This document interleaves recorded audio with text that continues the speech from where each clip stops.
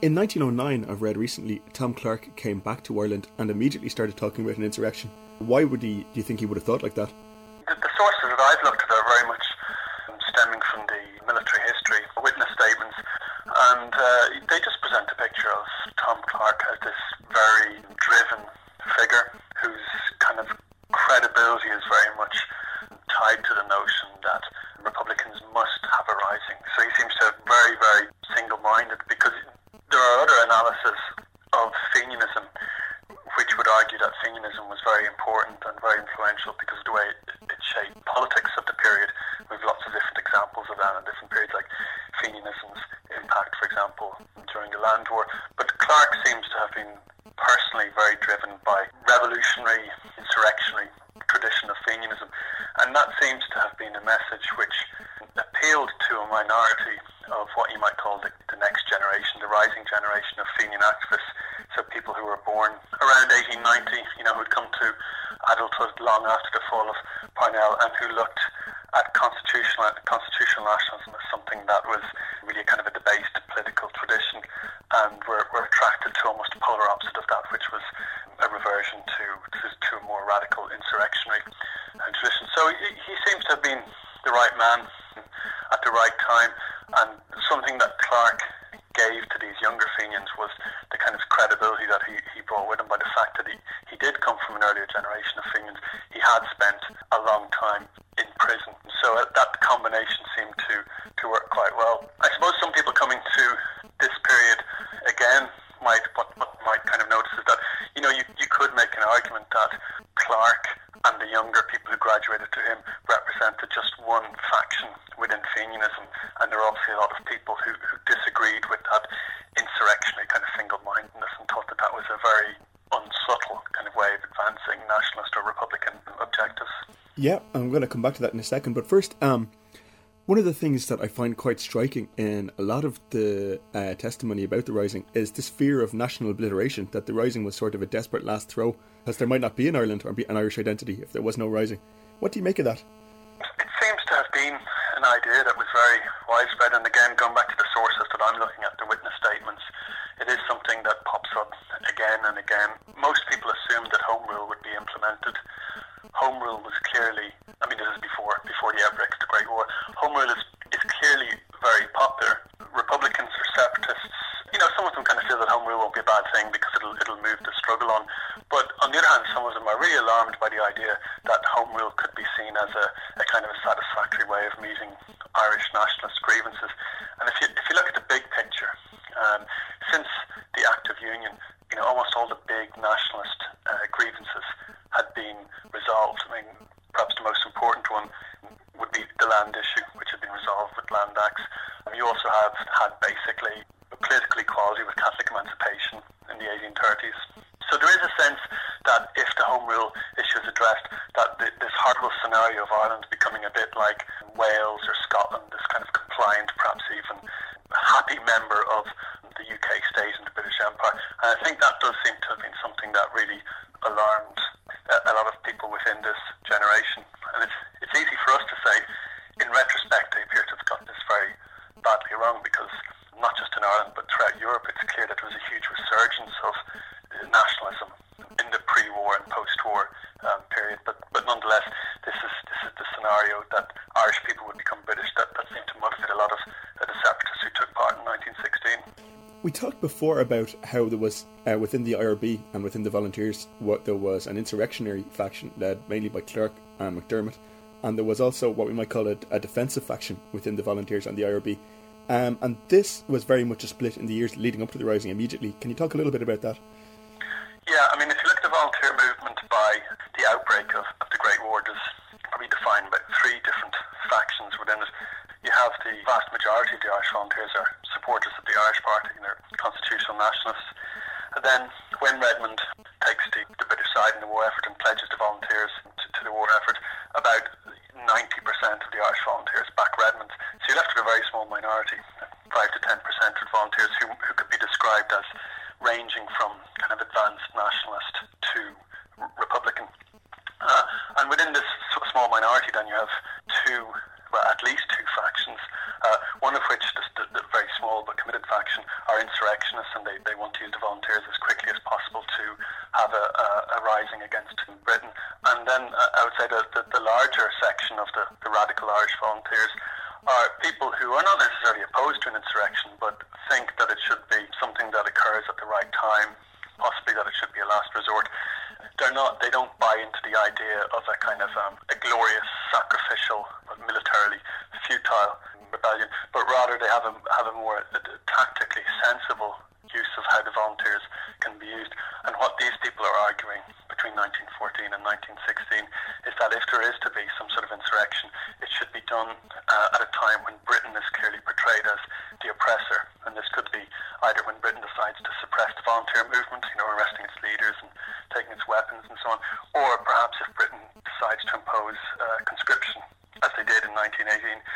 Many of these people would probably be revolutionaries, but it's a more moderate position than that advocated by the insurrectionists. Some of the volunteers themselves described as not even so much a tactical difference as a difference of temperament and psychology, which I think is quite an interesting insight that those kind of arguments were being had at the time.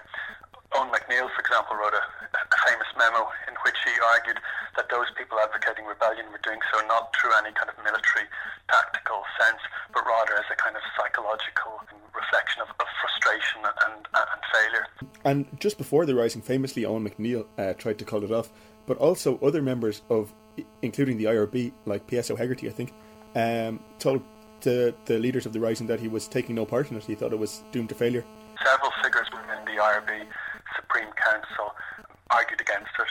Some, like O'Hegarty, took, this was a principled position and stood down from the Supreme Council because of their opposition to insurrection. And the decision to rise was, in principle, was made shortly after the outbreak of the Great War, so there was quite a long period until the rebellion took place.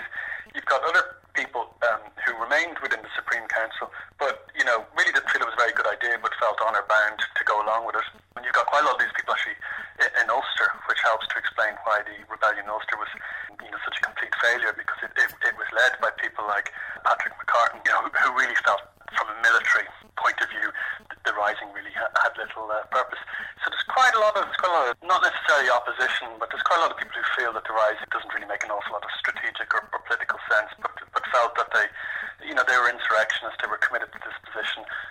There wouldn't be a better time to have a rising than during the Great War, so they felt bound to do it, but without any great hope of political or military success. There's a kind of workers' militia formed called the Citizen Army, but within 3 years of the lockout, that's involved in a nationalist insurrection. So what's a trade union militia doing, getting involved in this kind of thing? Well, that's one of the great historical questions of early modern Ireland. I mean, that was due to James Connolly. Jim Larkin was the first there when the Citizen Army was founded. Jack White, who became an anarchist later, was a former British Army officer, sort of organised it and drilled them initially. But when Larkin went to America in 1914, James Connolly took over as the acting General Secretary of the Union, and he also took over as Commander-in-Chief, if you like, of the Citizen Army. Once the war broke out, Connolly seems to have taken a conscious decision to align fairly quickly with the radical nationalists in Dublin, members of the Irish Republican Brotherhood, who effectively controlled the Irish volunteers in the city and in parts of the country as well, and they planned an insurrection with them. Now, there will be probably an interminable and eternal debate on why Connolly took that road, why he abandoned, if you like, the international socialist principles of his previous life. Now, the reason seems to have been that he saw the war as an opportunity to strike a blow for Irish freedom, which would lead on then to an Irish socialist republic. And in some ways, I suppose it was similar to the gamble that the Bolsheviks took in Petrograd in 1917, and as we all know now, the Bolsheviks led a large part of the international socialist movement down a cul-de-sac. But at the time, you could understand why some people decided to go that route and other people decided to go a different route. But in Dublin, I suppose it was a similar situation. The majority of employees in Dublin at that time were actually Protestant, and that did matter. That did affect people's attitudes as well. And they would be seen as British. And the employers were also seen, along with Dublin Castle, as on the other side, which of course they were. And the police, of course, were also seen as part of that repressive machinery, which again they were. So it all reinforced anti-British feeling in general, and I think once the First World War broke out, other factors came into play there. The First World War was never popular in Dublin, and I doubt if it was ever popular in most of nationalist Ireland, and the support for Redmond's pledge of support for Britain, I think, has been grossly exaggerated. And if you look at the evidence on the ground, there's tons of evidence there to suggest that it was never a popular war in Ireland. It only brought hardship and suffering. Most people hated it from day one. So 1916 was, in some respects, an event waiting to happen. And I think that the trade unionists in Dublin, like everybody else in the country, in the nationalist community, very easily drawn into separatist agenda. Connolly was actually a very bad union leader and a very bad union organiser. He was a great propagandist, he was a great Marxist thinker, but I think he was far more valuable to the labour movement in Ireland dead than he had ever been when he was alive, because he gave an imprimatur of martyrhood to the movement when he was dead. I mean, the membership of the Transport Union reached its lowest level under his stewardship. When he was acting General Secretary, the membership continued to fall. It rose again after 1916, despite the very difficult circumstances in which it had to try and recover, with so many of its members shot or imprisoned, and its records seized and Liberty Hall wrecked. Tom Foran, the General President, and Bill O'Brien rebuilt the union. But in 1915, the membership, we don't have adequate records, haven't survived for that period, but it would indicate that membership was somewhere around about 3,500 to 5,000. Now, when Larkin left, it was still more or less around the 10,000 mark. And so it did survive in some sort of shape, the lockout. It was obviously going to be a long road to recovery, but it seemed to have deteriorated further, and I'm fairly convinced that Connolly had decided at that stage to put all his energy into the Citizen Army and preparing for an insurrection. And that's obvious as well in his treatment of, he denounced members who joined the British Army. He refused to give mortality benefit or death benefit to widows of members of the Union who were killed in the British Army. Now, there was a good argument for it in the sense of he was saving the Union money by not having to pay out death benefit to widows. And also he could claim quite rightly that the British Army would normally pay the funeral expenses as opposed to maybe other expenses. But nevertheless, the language he used, he didn't beat about the bush when he would tell relations when widows came looking for money to get lost, basically, that their husbands were traitors to the country. And for a man who'd been a former soldier himself and knew that a reservist didn't have any choice but to return to the colours, I find it a bit strange. I think one of the great mysteries about Connolly's life is this pathological hatred he seemed to have for the British Army. I mean, lots of people served in the British Army. My father and my grandfather served in the British Army, and they would give out about it and what an awful organisation it was, but they didn't actually hate it. And most ex-soldiers you meet do not have that sort of deep-seated hatred of the institution or the people they served with, but for whatever reason Connolly did seem to have it. And I think it was certainly not a very revolutionary attitude to have. I mean, if you look at the Russian Revolution, the Bolsheviks sympathised with soldiers, they fomented discontent, empathised with them and fought for their rights, as did others. But in the Russian Revolution, Connolly was a very principled individual and a very passionate individual, but an awful lot of his passion seems to have gone into conflict with other people. In this case, I think he allowed his feelings to overrule his head, and it'd just be fascinating to know why, or what was it about his own experience in the British Army that made him so hated so much as an institution, and pretty well every member of it. But the Irish Citizen Army took part in the rising.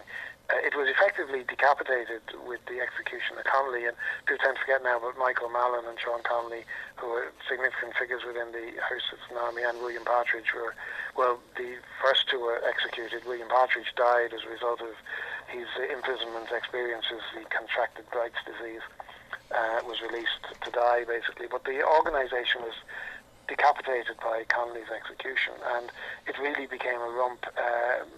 Many of its more active members joined Sinn Féin and either joined the Irish Volunteers or were de facto members of the Irish Volunteers. But it really ceased to have a separate existence to any significant degree after the Rising.